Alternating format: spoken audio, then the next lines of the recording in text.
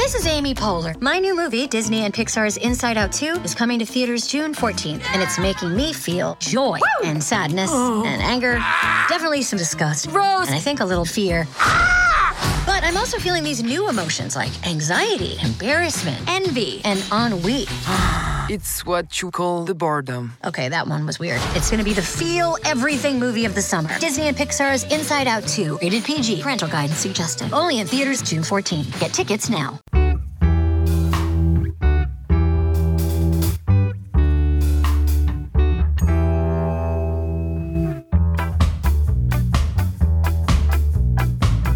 Well, hello and welcome to another episode of But Why. This week I am joined by author and menstrual health expert Maisie Hill. Now, Maisie's first book, Period Power, was an absolute game changer for me, and I know game changer is thrown around quite a lot, but seriously, as soon as I started understanding how my cycles work and what impact that had on every aspect of my life, it really changed the way I thought about periods. And then recently I saw that Maisie had written another book called Perimenopause Power, and I'll be honest, I saw it and I thought, oh, that'll be interesting for years to come.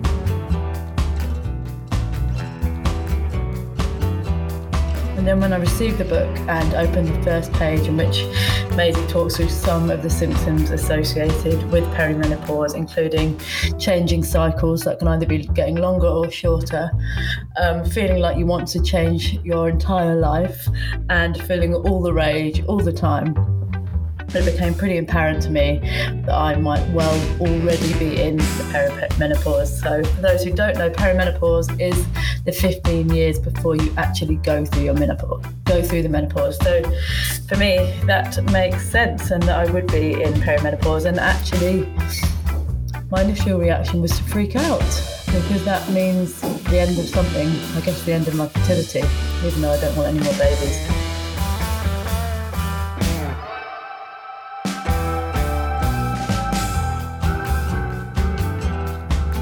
And actually that is the crux of today's conversation, how we need to move on from almost living in fear of menopause as a terrible chapter of our life and try and see it as a new chapter, but one which we can embrace and that can be brilliant. So without further ado, let's listen to this episode.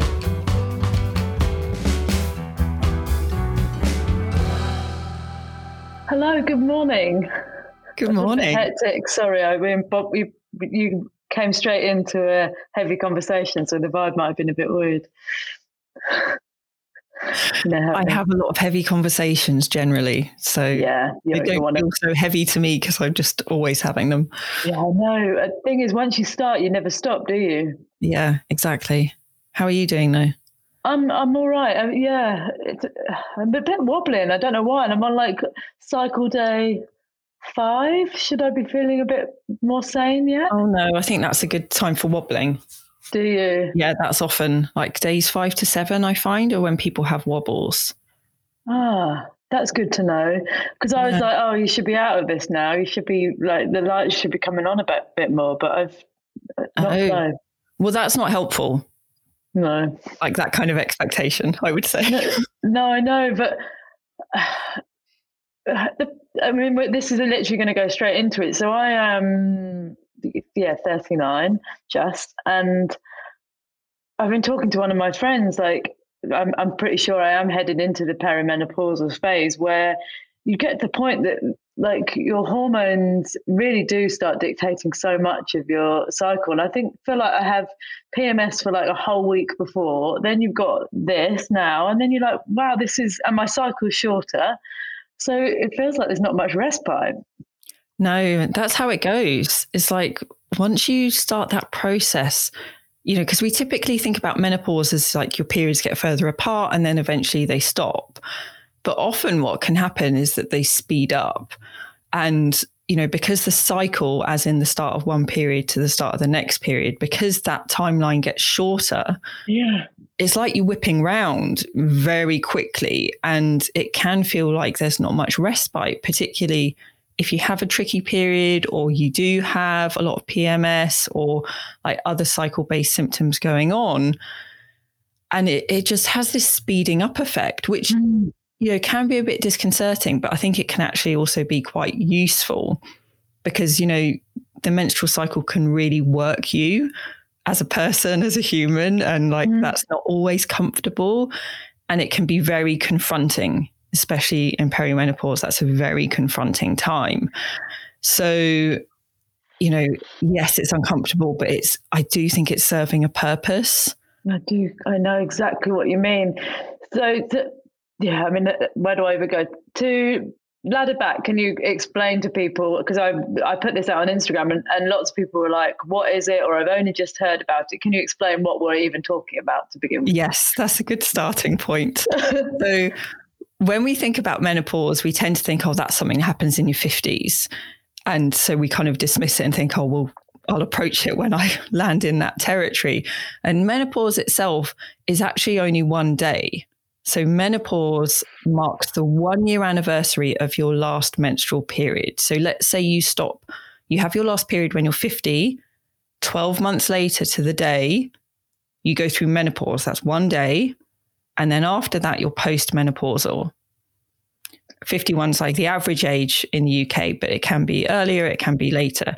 But then the years that come before that, where you start to experience changes with your menstrual cycle, changes to your periods, and you start to get what we would call menopausal symptoms, that's called perimenopause. And that can actually start in your 30s, that process of hormonal shifts. So, it is very much a process. And I think it's helpful to think of it in that way, that it is a journey. There's going to be different stages to it. What works for you well at one point might not work well at another, which, can be very frustrating. But that's why I wrote the book, to just really try and demonstrate the variety of strategies that are out there, and, to kind of, I suppose, to have a flexible approach to it. Yeah, because especially because of the kind of headspace I'm in, but because we tend to have kids later now, my feeling is you kind of bounce out of these baby years, and now literally just as I feel like, I'm catching my breath, getting some sleep, regular cycles, feeling actually like me for the first time in my case, like 8 years. And then you're like, here we go. And I think, it's something I did an episode on womanhood with Caitlin Moran, and it's really something I've only just got my head around, that as women, we really, really are constantly evolving. You go through one bit and then you're onto another. And that can be, it's disconcerting, but I guess we have to try and reframe it as a bit of a gift, haven't we? Yeah, I think so. And I think, a lot of the work I do is helping women and people with cycles to develop resilience around their cycle and around their hormones, and to develop some of those tools that serve you no matter what's going on. And for me, that's really key, because it is ongoing, from the time when we start being influenced by hormones and by our cycles, all the way through our reproductive years, and then postmenopausally as well. There's terrific changes going on. They're not necessarily always going to feel terrific, but they are significant. And that's why I'm so passionate about having these kinds of conversations and making it clear that there are reasons why you might be feeling a certain way. And just knowing that is key, because so many people I speak to are in perimenopause and don't realize that they are. And they're having conversations with their GPs, and perimenopause and the hormone side of things isn't in the conversation, because they don't know, and maybe their GPs don't know, because there's a lot of misinformation for everyone around this topic. But even, I was speaking to a client of mine the other day who's been having quite significant symptoms, like she's been having palpitations, and she knows she's in perimenopause. Yeah. And she'd said to her GP, do you think it could be hormonal because I'm perimenopausal? Oh, no.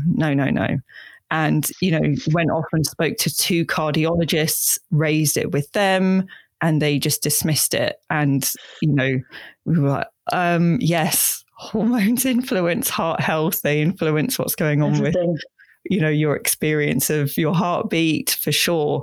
And, she was just enraged, quite rightly.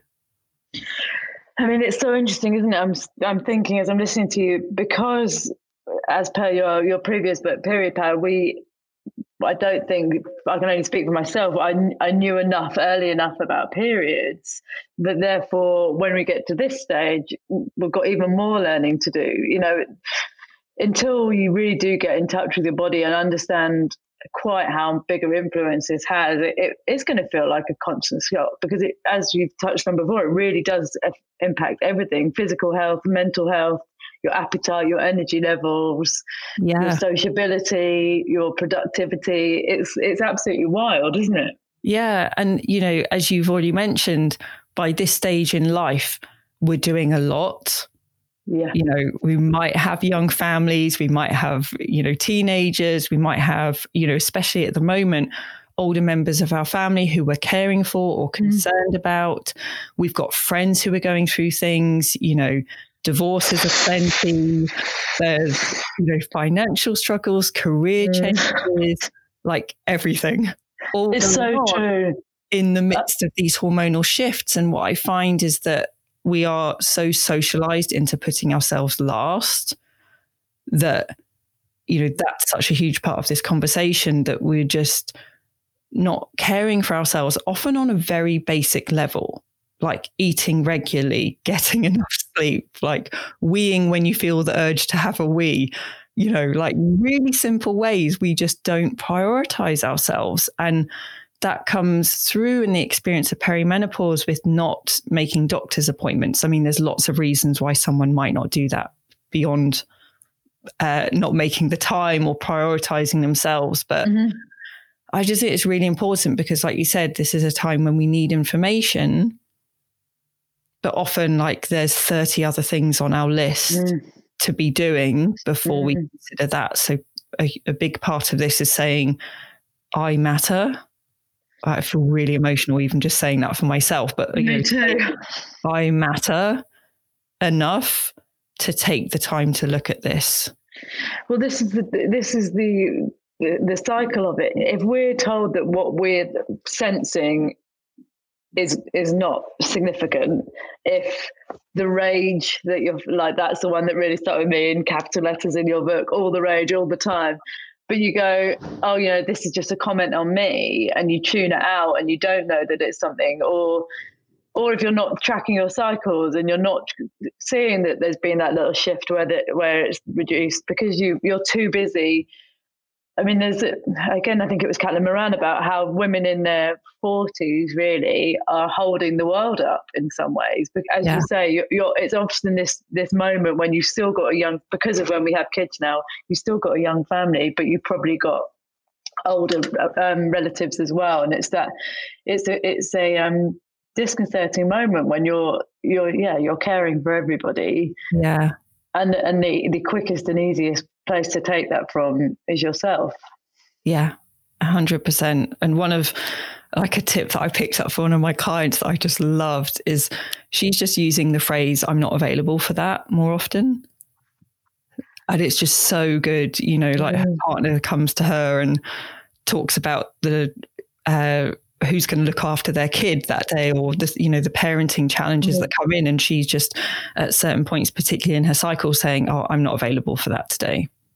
And that needs to extend to emotionally available. I think a shift over the last year that I've really seen through COVID is that my friendship group has hugely reduced. And I think that's for a number of reasons. I think that when we're all depleted, you can only really show up as your true kind of haggard version of yourself to a few people. But also I've had to, when everybody needs saving, which they have done in the last year, I've only really got a capacity for people I could count on one hand beyond the people who live within the walls of my home. Yeah. And I think it's, especially when I'm going off on the rant now, but with social media, you end up, and in the work that both of us do, you're holding space for all these people. You've got to know when your availability is tapped out. Yeah. And I think that's really important, for me and probably for you as well, as like when you're kind of leading a community of sorts, whether it's like I do in my membership or it's the people on Instagram. And I think for me, it's always so important to show that vulnerability and to be clear. And, I know there's a lot of conversation in the online space about like, well, why do women always do this? Men don't do it and things. But like for me, I feel comfortable doing that. And there's definitely been times in the last year and even before where I've had to be really honest with myself and think, well, why am I hustling here? And like noticing that I'm putting myself under pressure unnecessarily and entirely self-created, by the way. It hasn't come from anywhere else. It all comes down to, being honest with ourselves about what we're up for. And the thing is, I think one of the great gifts of perimenopause and going through this process is that you eventually stop giving a shit about what other people think of you so much. Wow. And, I think estrogen as a hormone makes us care a lot about other people. Which makes sense in terms of the cycle, because when estrogen's peaking, that's around the time when we're most fertile. So, being able to be social and to put on a smile and flirt and chat and all the things that would possibly lead to having sex, we can see how estrogen is driving that kind of behavior. And this is why I find myself and, most of the clients that I work with or the conversations I have with people is that that's the point in the cycle where we are able to say yes to things. So maybe you have a friend who sends you a text saying, I'm really struggling. Can we go for a walk or can we talk on the phone? And you might go, yeah, because like you feel that need to connect with another human maybe quite strongly in that point in your cycle, or it feels maybe more quote unquote natural to do so. But then, a week later, when you've got a different hormonal picture going on, why the fuck did I agree to that? I don't want to see anyone ever care about them any less, but it just means that you're in a different place and you don't have that kind of people pleasing aspect of estrogen there. So then when you're going through the menopausal process and estrogen starts to decline, you're more able to sit in your own strengths, I think, of like what matters to you, and be more honest with yourself and be more honest in communication with others about where you're at, and just to be able to go, nah, I can't do that. No, not available. Or apologizing. Because this is the thing, we're like so socialized to explain ourselves, to apologize. And I just think that's such a gift of perimenopause, is that we stop doing that. So this is interesting to me because I'm a massive... Do you ever listen to Fortunately with Fee and Jane? Yes. And I'm such a fangirl of theirs because I don't think we've had those kind of role models before.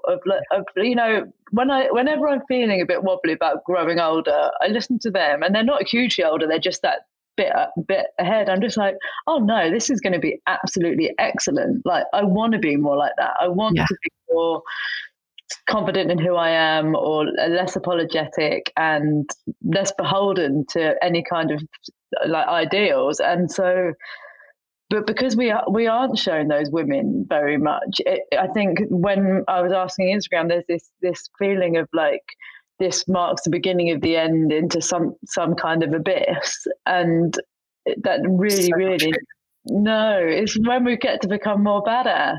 Yeah, completely. And like I think this is when our desires can really come through. And, some of my clients are just feeling so creative. They're not necessarily creative people like artists or anything like that, but they're really able to tune into what matters to them more than anything else. And they're suddenly like, there is that sense of urgency, can come from the process of the cycle speeding up that we were talking about earlier.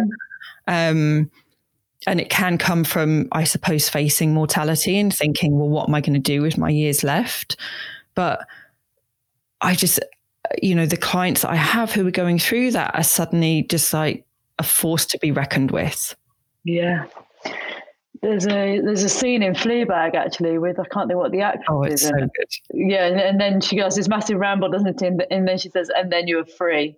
Yeah. And I was just like, it gives me goosebumps because I absolutely know, if puberty really is about becoming a kind of sexualized being, and then you're in your fertility years, which is about becoming a mother, and then finally you're just doing it just for yourself. And that is like, that's massive. Yeah. And it's a massive, I think that can be, hugely transformational and so important. I think the challenge can come in with how does this fit within family life or like your work? Oh, yeah. With my actual life responsibilities. Yeah. Because I can't just go to Ibiza with my friends and like, I don't know, chant at the moon or whatever I would deeply like to do. Yeah. So it calls for those conversations to be had. And I remember specifically, actually, you put up an Instagram post at some point. I can't remember when it was, but it had I really logged it in my mind of, like when you look back at the last year and what we've all had to kind of face in our families and things, and looking at caring for kids, both being able to work, we have to be willing to feel uncomfortable in having those conversations. And that's not to say that the conversations can't be positive or even enjoyable, but often we avoid them because we're scared of them. Yeah. It's a great line, isn't it? It's not my line. Like if a conversation feels uncomfortable, then it's probably worth having. Yeah. And that is like, that is it. And you have to, again, I think this is for me, like my female friendship group, and I'm talking really, really small. I think we're being more authentic with each other in the last year than we've ever been. And if you need to have people that you can test that out with, that you can say, I'm feeling this about my relationship or about my career or about even with my kids, and before it becomes a public thing. But you have to let it out of your head. Otherwise you drive yourself mad. Yeah. And I think even like I've noticed recently that I'm trying to be more honest with my son, particularly at like this point in the lockdown. Well, the kids have just gone back, but yeah, thank goodness. But, he will be saying, do you want to play Lego with me? No. And I've just been going, I don't, but I will. Yeah. So, and I don't always, sometimes I'll be like, no, I don't. I'm going to sit down and have a cup of tea. You can play Lego if you want. I'll be here.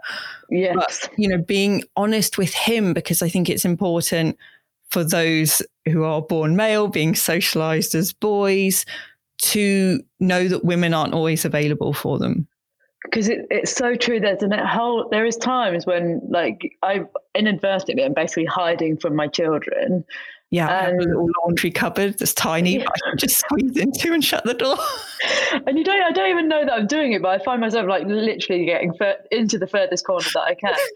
And they're like, "Mummy, will you play with me?" You're like, "Oh, I'd rather scratch my eyes out." But then another week, of course, I want to sit there and do craft with them and dance with them and do it all. And because if you hormones, most likely. Yeah, of course it is. But if you add on this guilt, like it's not a reflection of me as a mother that it's, a couple of days a month, I really can't bring myself to be out of my body and playing with them. If you add that kindness to yourself, it shifts everything. And as you say, they do need to know about that, don't they? Yeah. And for like what you just mentioned about having that self-compassion towards ourselves and not judging ourselves, not criticizing ourselves for it. Like that's what the work is, I think, at any age. But, if we're not doing that in our 30s, if we haven't done it in our 40s, then that's where the work is. Yeah. So do you think, I'm also wondering, like I get a lot of messages, people say, oh, I saw how awful it was for my mother and I just don't want it to be like that. And we only hear horror stories. There has to be another way through this. It has to be better if we're talking about it, surely. I think so. And I think this is, the conversation around periods and miscarriage and fertility and things, that has really shifted in like the last 5 years or so. It has. And I think because of that, those of us who are kind of in our 30s and starting to have those conversations are now entering our 40s, or we're tiptoeing our way into perimenopause. Mm-hmm. So the conversation is shifting and it is happening more publicly, which is wonderful. And in that, I think we are kind of looking at how we think of perimenopause, because you're right. Most of us, I certainly have memories of having a highly irritable mother as when I was a teenager. And, when I spoke to her about her experience a few years ago, and it was very challenging. And if that's all your experience is of perimenopause, then of course you're going to dread it. Because actually you touched on this in the book, you've probably got teenagers at the same point that you're going through this. I mean, it's just like a hormone madness. Or toddlers, dealing with a 2-year-old asking you why all the time when you just want to go and hide in the laundry cupboard. Yeah. What's mummy doing? Mummy's just hanging out in the laundry cupboard. Leave me to it. But it's hard, because I have a lot of sensory challenges, like generally, but particularly in the second half of my cycle, those are really acute, and I'm having to practice like quite, radical self-care in that half of the cycle, just to for me to be okay in myself. In fact, I messaged you last night, didn't I, to ask if we could touch on this. So during the writing of this book, you also got diagnosed as autistic. Or how did the timeframes work on that? So I stopped drinking alcohol just before my first book came out. So I had noticed that I experienced a kind of short-term depression very quickly after drinking, and I don't have to drink much, like literally 2 sips and I feel it for days. And before the first book came out, I was like, you know what, I don't know when I'm going to get called to do an interview or something, and I want to be on top of my game, so I'm just going to not drink for a few months whilst this is going on. And then it felt great not to drink, so I just kept going with it, and it's now been, I don't know, over 2 years it must be. Is that right? 2 years? Yeah. But because of that, what I noticed happening is when I was out in social settings, I would feel like anxious, I suppose. And I couldn't figure out why. And then I started to realize, because I remember posting on Instagram once, like trying to figure out what to wear to London. And lots of people sent me messages saying, you'll look great, whatever you're wearing. And I was suddenly like, oh, but it's not about what I look like. It's about how I will feel. Wow. So I started to piece it all together that actually I was feeling anxious in advance because I didn't know what the temperature of a place would be like. And I know that if I'm too hot or too cold or something is off like that, then I can't do my job and I can't speak to a room of people because it just distracts me so much. So I noticed things like that. Then I noticed that when I was in social settings without drinking, I was so aware of audio input and it was too much, and that I would struggle to have conversations with people. I would struggle to make small talk. And I mean, autistic people tend to have special interests, and I'm very fortunate because my special interest is periods and hormones, and everyone wants to talk to me about that. So that's overwhelming opportunities. But if we just were to make small talk, I would be lost, confused, lots of things. And if you'd have told me 2 years ago, do you think you're autistic? I would have laughed you out the door, because really? I'm highly empathetic. I connect with other humans, but that's just a kind of a myth about what being autistic is like. That might be the experience for some people, but not for all. Now for a quick advert for my book, But Why? How to answer tricky questions from kids by having an honest conversation with yourself. And now Maisie is actually one of the contributors to the book. I answered the question, but why is there blood in the toilet? And actually for my poor husband, Ben, it was him who had to answer that question when my then 5-year-old asked. You'd think it's obvious how to go about framing that, but actually it's very complicated. Menstruation and fertility and reproduction, especially if you're caught as you're trying to have a shower first thing in the morning. So anyway, the book is available to pre-order now via the link in my bio. I also wanted to give you a little tip off for one of my favourite podcasts, which is actually done by a friend of mine, Zoe Blaskey. Her podcast, the Motherkind podcast, has just hit 1.5 million downloads, which is super impressive. Well done, Zoe. I love the space that Zoe has carved self-doubt and the way she talks about the challenges of modern motherhood, I find her tone so reassuring and considerate, and also really thought-provoking. The Motherkind podcast is released every Thursday and available on all your favourite podcast platforms, so really do go check it out. Well, am I right in thinking that with a lot of these things, it's really hard to diagnose in women because you become masters of masking it, which feels like it relates to the hormone conversation, because we become masters of pretending that we're not on a cycle when we are.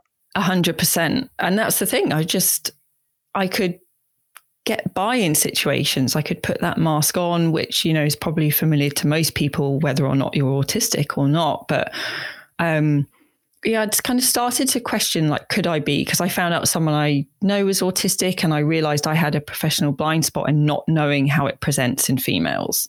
So I started researching it, and then I was like looking at this list of things, and I started reading out to my partner in bed one night, and he said, I don't know what you're reading, but this is you.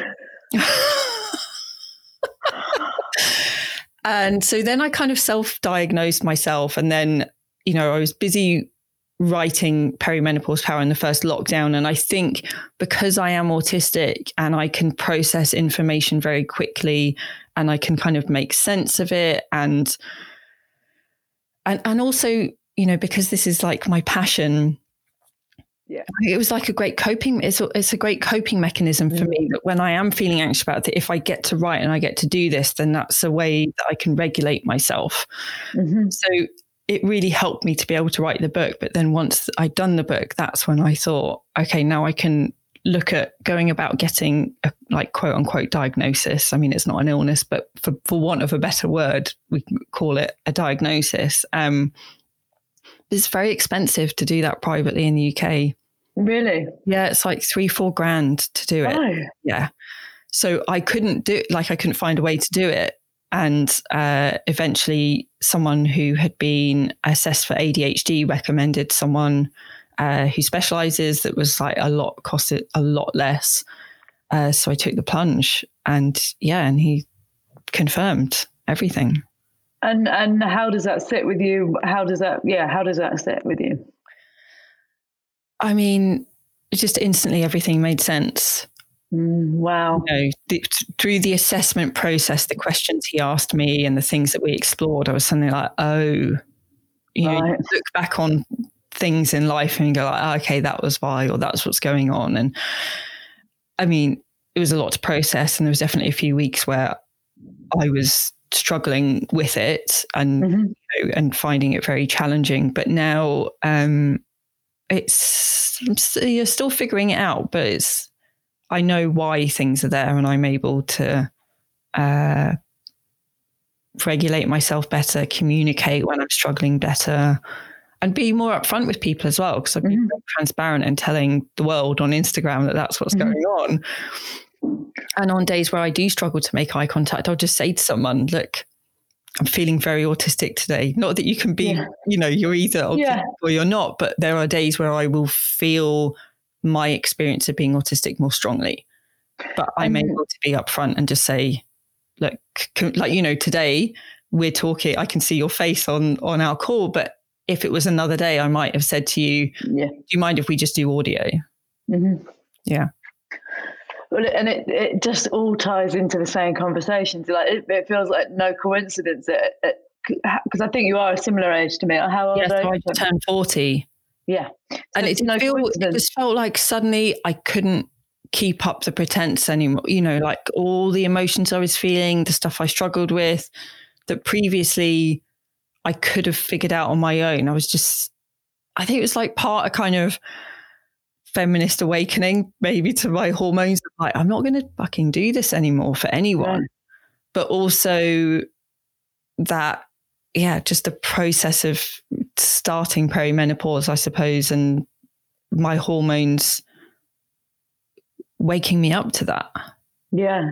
And but as you say, it so lands in this thing of taking the time to have because you could always put it to the bottom of the list, and you could, you know, especially when there's money involved, you could say, oh, I'm not kind of worth spending the money on, and why do I need to? And I've got this far. But again, same as perimenopausal, you just, once you understand it, it's not going to change anything. Like, these aren't illnesses. We can't. Yes, that's what's interesting, isn't it? Neither of them are actual illnesses. No, and we can't, there's no cure. You have to sit through it and live with it, but you can do so with greater understanding and with greater compassion.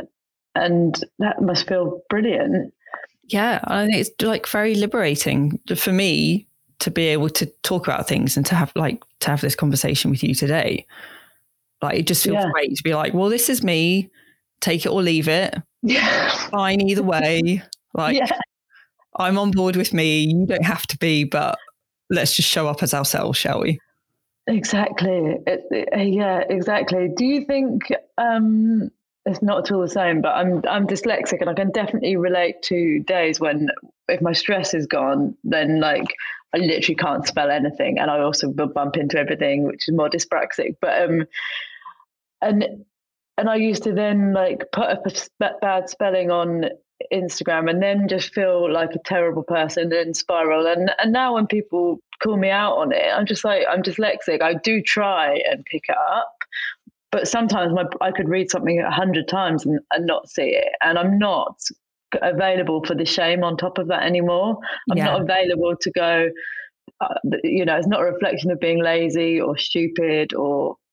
No. Yeah, and that's the thing, I think, is like when we can get to that place of just accepting ourselves, then actually other people start to accept us more, because like we just decide that we're not available for the shame spiral that follows. We're just like, no, making that decision. And, like I lose my verbal skills, which is like really scary. But I have noticed in the last year that when I'm not regulated and when I am experiencing that stress and my autism is like really there, I just lose the ability to talk. And it's, there are things called autistic shutdowns and autistic meltdowns. And with the shutdown, you basically just need to lie down and not say anything and not have to interact with someone else and to just regulate yourself. And I remember, I live in Margate, trying to order some fish and chips with my son and getting to the counter, and I couldn't order the fish and chips.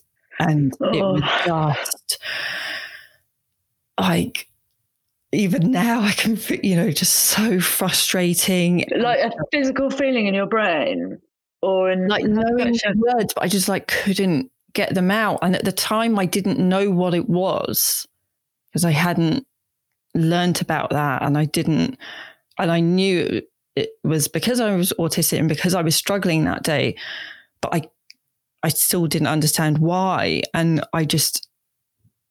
it really paralyzed me, I think, made me really cautious about like booking in podcasts and things, because I feel like, shit, what I can't talk. Whereas now that hasn't happened in a while because I'm able to spot it sooner, but I'm able to spot it sooner because I'm aware and because I'm prioritizing me. And that's just a gift. Do you think it is triggered by your cycle? Do you 100%? And I mean, because I was writing the book and because it's been locked down, I've had to really hold myself back from diving deep into the research when it comes to autism. I suspect there's not going to be much when it comes to the cycle and the influence of hormones, but like there's a huge crossover I already know this, in the autistic community and the experience of the cycle and conditions like premenstrual dysphoric disorder, which is like described as an extreme form of PMS. So, there is that crossover, but for me, it's huge. Like I know as soon as I ovulate, just now, if I wasn't paying attention to anything else, just based on how I respond to sensory input. And so what's that like, that everything's too much? Yeah, noise, different things, different audio inputs at the same time. Like if my son's trying to talk to me whilst the kettle's on. Or TV, like. Yeah. So I've just like ordered some headphones that you're meant to put in your ears that reduce the decibels that you actually hear. So I'm trying to experiment more with these things because, sometimes we can just walk out the door or lock ourselves in a room, but it's not practical all of the time. So, there's various ways that I am learning to regulate myself and like coach myself through situations, but sometimes We just need to be away from the other humans. And also, like with all these things, once you have the knowledge, once you have the things that might help you, when you're kind of in control, because in actually kind of headed towards the end, as you touched on earlier, but the things you can do to help yourself, like simplify your life, set boundaries, improve sleep. These are just advice for a good life, aren't they? Yeah. It is, but I think we can, up until a certain point, we can get away with not doing those things. Yes. And then so at some true. point, it's non-negotiable. It's so true. I did a podcast with the holistic psychologist. Do you follow her? Yeah. And she was talking about the dark night of the soul, and that it's coming to all of us. And for many of us, that shows up as some kind of mental health collision. But she's like, if not, it will show up in your physical health. You might think that you are cruising through things, but you can't live in a stress state, putting rubbish in your body, not sleeping, not moving. It isn't sustainable. It isn't. And I think what's really key about that, and what I see like in my clients in the Flow Collective all the time, is them talking about how just one simple change has shifted so much for them, and that these things are usually very available to us. Like sometimes we need to invest in a practitioner, or we need to make a kind of a larger investment, but often it's leaving your phone out of your bedroom and not looking at your emails just as you're going to sleep, or moving your body in a way that feels good, not skipping meal. These are simple things, as I said, and they're available to most of us, thankfully.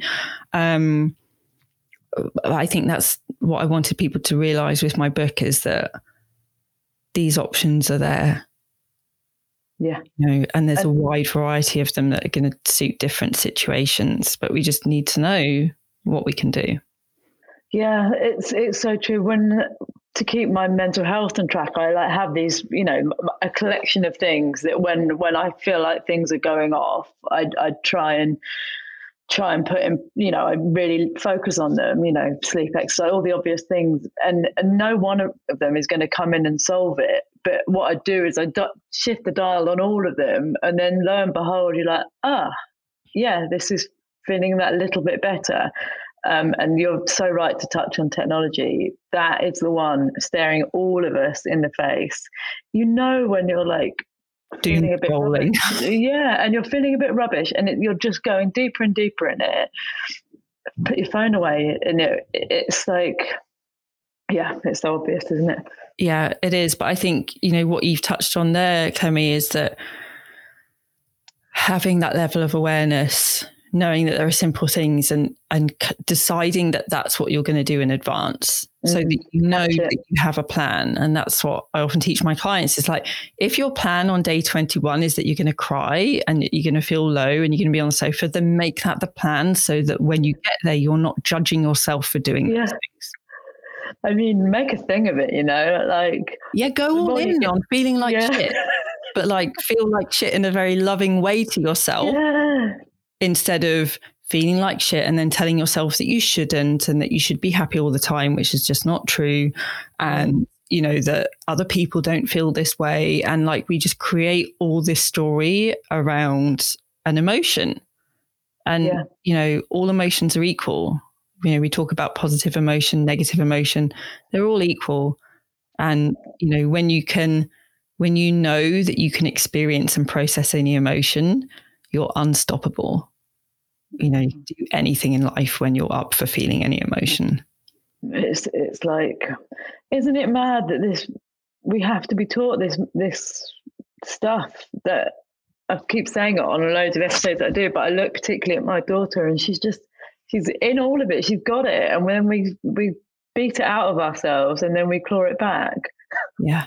Yeah. And that's how it goes. It's like unlearning. We just do it instinctively when we're kids, and then we're socialized to not do that. And then we unlearn some of that. And that's the process. Which actually leads me nicely on to the last three questions I'm going to ask you. Number one is where people can find you, and this is your chance to do your big push in your book. So Perimenopause Power is out. Unless you're in North America, then it's a couple of months away. So that's available, and it's just got so much in there. It's so funny because I think my original contract was like for 70 or 80,000 words, and when the lockdown started, I spoke to my publishers, and they're just so amazing, and they said, if it's 60, it's okay, we just want this book to be out there, people need it. And I was like, okay, fine, let's go for 60, and it ended up being like over 100,000. Yeah. It's really dense. It's really, really dense. But also, you've written a book that will just now sit on my bedside table probably till I'm 50, because there's bits of it that is relevant now as I'm dipping my toe into it. And there's bits that, HRT really isn't where I'm at yet. So I'm not really interested, but it's like, it's a manual for trying to wriggle through this bit. And what you're adept at is it's packed with loads of like sciencey research, but that is matched up with loads of really human, relatable stuff. I was trying to think, you put some just brilliant like TV references and things in there, which I absolutely love. That's the thing. It's like, I love making the scientific literature accessible to everyone. Like that's, I think, a superpower of mine is the ability to do that. And I love the opportunity to do that. And I think, as you said, it is a book that will see you through this process. But if you have that information now, then you can make decisions in advance. And I think that's what's been really key for me going through this process personally, is that I have been able to think like, well, yeah, when I do hit this point where maybe these kinds of things are going on, what am I going to do? And that just means that I'm not spending time in indecision, which is just exhausting, and like wondering what if, and should I do that? And this person said this, and so said that. And you're just like, ugh. Just make a decision and then move on with life. So that's what I really want people to be able to do from reading the book. So yeah, the book's out there, and you can find me on Instagram _Maisie Hill _. There's one at either end. Yeah, put Maisie Hill in, you'll get there. And maisiehill.com is where you can find all other information about me and the Flow Collective. Good, you did that but really well. I'm aware that I'm going to have to do my kind of book stuff soon, and I'm really not got that down. But I'm thinking also, when you're talking about this clouding bit, it really does remind me of those early parenting years, because I look back now on when I was pregnant, when I was in labour, and with a newborn, and the decisions I should or could or might have liked to have made are so obvious. But when you're literally up to your eyes in hormones, it's so hard to think clearly. So it's so good to be an advocate for yourself in advance. Yeah, because if you wait to the point where you do have brain fog, or your cognitive kind of abilities have declined a bit, maybe because estrogen's lowering, and maybe you are going through mood changes, or you are exhausted, and all of these very real symptoms, it's harder to make decisions and have a plan of action when you're in that place. So if, just as you said, like with your mental health, if you have a plan when that happens and you're like, oh, it's happening, what do I do? Yeah. Same for perimenopause. And as you say, it's like sometimes it's putting one foot in front of the other, or starting a very small decision. Like, I think for me, when I'm in this kind of hormone places, it's thinking, there's a part in my cycle where I want to change my entire life. And then you go, oh no, maybe it's not my entire life. Maybe I would just like to go to bed half an hour earlier, and then tomorrow this won't feel so drastic. It's so awful. So funny, but I experience that as well. And I feel like I call it the big walk away. I can't remember if I picked that up from someone else or not. I can't remember. I could remember so I could attribute them. Anyway, I do just want to walk away from everything. I just want to walk out the door. And like, if I'm parenting on that day, that's when I'm like, right, what adventure can we do today? But that's out of the house. And like, I just like, that's true. Down the coast, and I want to feel the wind in my head. Like, I just need that sense of wildness and freedom and choice in the matter. rather than feeling like life's just happening to me. Yeah, it's so true.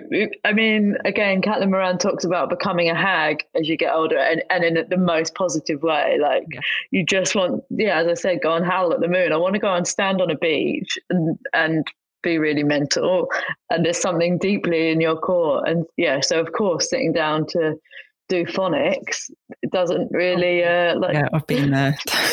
doesn't tick that urge. But again, to feel safe about that, I want to ditch my whole life, and then actually maybe tomorrow you won't, and that's okay. Yeah, but I think that's the thing, is when you know that, then you can perhaps build that into that point in the cycle, but you can also build it into all of the cycle, because like when that shows up on one day, it's actually there all the time. It's so true. It's like looking at, are my needs and desires being fulfilled at other times as well? Or is it all just getting pinpointed onto this 1 or 2 or 3 days, and it's feeling so intense and overwhelming? Actually, if we're tending to these needs all the time, then it's not as severe. Dramatic. Yeah. That's such good advice. And then my 2 last questions are like the kind of ethos of everything I do is having honest conversations about tricky stuff. And I wanted to know whether honesty is something that you value, and if it is, why? It is. Do you know what? I've actually got it tattooed around my wrist. Have you? Look, this one. All these tattoos. Honesty, that's what it says at the bottom of that sleeve. And then this one, passion, which I kind of laugh about now. But yeah, honesty is very important to me. And now I have that awareness of like, oh, is it so normal to me to be honest because I'm autistic? Oh. And I like have that lens of exploring things through. But yeah, it's very important to me all the time. Yeah. I mean, I'm just trying to, I think the thing is, I'm wondering now, I'm talking to you, maybe we've all got this honest voice in our head, but we really try and edit it out. And actually, the more you let it, as per Fee and Jane, and as per hopefully when I'm old and belligerent, which is what I really hope to be, it's about no longer editing that voice. So funny that you said belligerent, because I was looking up brazen yesterday as a word and thinking, that would be brazen. That's how I feel. But I agree. When you're socialized as female, we end up people pleasing a lot of the time. Mm-hmm. And actually, when we're doing that, we're trying to manipulate other people into a certain view of ourselves. So I think being honest with ourselves about that, and then being honest about why aren't we showing up as ourselves, and like, yes, patriarchy's there. I'm all on board with that side of things, but like looking at, really why we aren't able to show up or to be honest with ourselves and with the people who are around us. Those are great questions to be asking, particularly as you start doing the dance with perimenopause. Yeah, because I guess I'm thinking it's the fear of not being liked and not fitting in. But which is normal, because our brain's job is to protect us. And in the past, being rejected and being excluded from our community or our tribe would have meant certain death. Wow, that's big. It makes sense that we're scared of rejection and feeling shame and all of those things. And, that's why when you feel those emotions, it can literally feel like you're dying. Wow. That's it. Again, once you understand that, of course it feels really wild to try and push against it. But But this is the thing, and what I teach my clients all the time is how to have that conversation with your nervous system, and to just be like, I know you think we're going to die, but we're all right. It's not a life or death situation. This is just I need to ask my partner for some help with something. You actually asked, well, what's the worst that's going to happen here? And I had to do this recently because my brain was like really going to a place of catastrophe and like really making it very dramatic about having a very simple, straightforward conversation with my partner. And then I was asking myself, well, what is the worst that's going to happen here? He might roll his eyes, he might sigh. And then after that point, I was struggling to come up with anything. And then you're like, okay, maybe this isn't so bad. Let's give this a go. But it's wild that our nervous system can give us such a completely off message. Yeah. And it makes sense why they do it, but we can just decide if we're on board for that experience or not. Yeah. And then isn't it amazing when you do it and then you're like, oh, right, well, that thing that I've been had my knickers in a twist about is really not important. Yeah. And my very last question is in But Why the book, which I've, as you know, I've quoted you in as I try and explain periods to children in a very quick way. But I asked everybody what they wish they'd known as a kid. What do you wish you'd known as a child?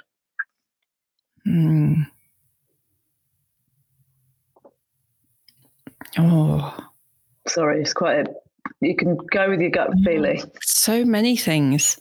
I'd have loved to have known that I was autistic. Yeah. Like that would have been interesting information to have. Yeah, I can.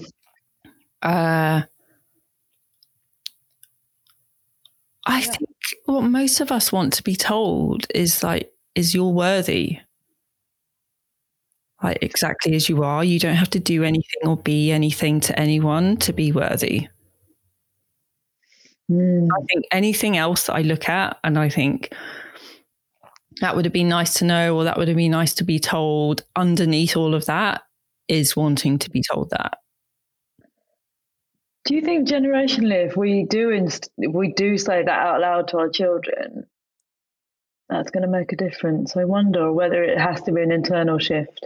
I think so. I think it does make a difference, but I think you're right about the internal shift, and something that I'm trying to do more is, instead of telling my son that I'm proud of him, is to ask him, can you feel proud of yourself? And to help him to recognize these emotions and to create these emotions for himself.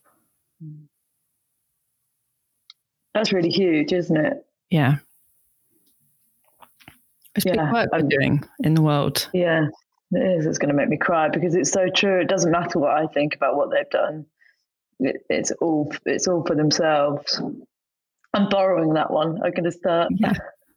Because pride's such a weird thing to learn. And I think, again, I'm going to wrap it up now, but we've been conditioned that pride is something about being, well, we're told it's a sin, isn't it? And it's not. You are allowed to feel proud of yourself. Yeah. And that's just such a gift I think any work around emotions that we are teaching the young people around us, like whether you're a caregiver, a teacher, a parent, a family member, just letting kids know it's okay to feel emotions. All of them, to feel all the emotions. Yeah. Yeah, and talk to boys about periods. Yeah, all the time. All the time, so that they're sick of it. My kid, he's about to be 5, and he talks about vulvas and vaginas, like it's just no big deal. And I love that. He did this hilarious diagram, like the condensation on the inside of the car. He was drawing on there, and he's like, and this is you. And I was like, okay, so that's my art. And we're going through the body parts. This is just like a stick figure. And then there's this circle. And I'm like, what's that circle? He said, that's your lovely vulva. Thanks very much. Maybe don't do that at school. Of it as well, not just that there's vulva. And I was like, oh, thanks, mate. Just a little giggle to myself. Oh my word. Sending a boy out in the world referring to his mother's lovely vulva is just a gift that keeps giving, right? Amazing. On that, there's nothing else that can beat that. Thank you so much, and thank you for writing the book, because I know it's going to be amazing. It's amazing for me, so that's on a selfish level, but for everybody. Well, thank you for an amazing conversation. I feel alive. Yes, I love it when you can get stuck into a conversation very quickly and it's very meaningful. So will be everyone listening as well. So thank you. I hope so. Thank you very much. And for lovely Steve, who gets to hear all this stuff. This is education producing this podcast. And that's it. Another episode done. And once in a while you have those chats where two people just totally connect, and that's definitely what happened with Maisie and I. We both touched on the fact that we have days when that doesn't come very easily, particularly for Maisie because of her recent autism diagnosis, and me, well, just because I'm a complex human. But actually we really were vibing that day, and when I started the conversation I did feel kind of, is anxious the right word? Apprehensive about perimenopause and menopause, but actually by the end of it I felt super fired up and ready for that chapter. I think what I loved is it also tied back into some of the messages that I've learned in previous episodes of the podcast, particularly with the holistic psychologist and with Matt Haig, about really learning to get in touch with your body and yourself and to try and go about in a compassionate way rather than feeling judgmental of yourself. And I think that will really help any of us who are headed towards menopause. I still can't quite believe I'm saying that. So thank you so much to Maisie for joining me, and thank you to you for listening. Please do rate, review, subscribe, and tell your mates all about it. See you next week.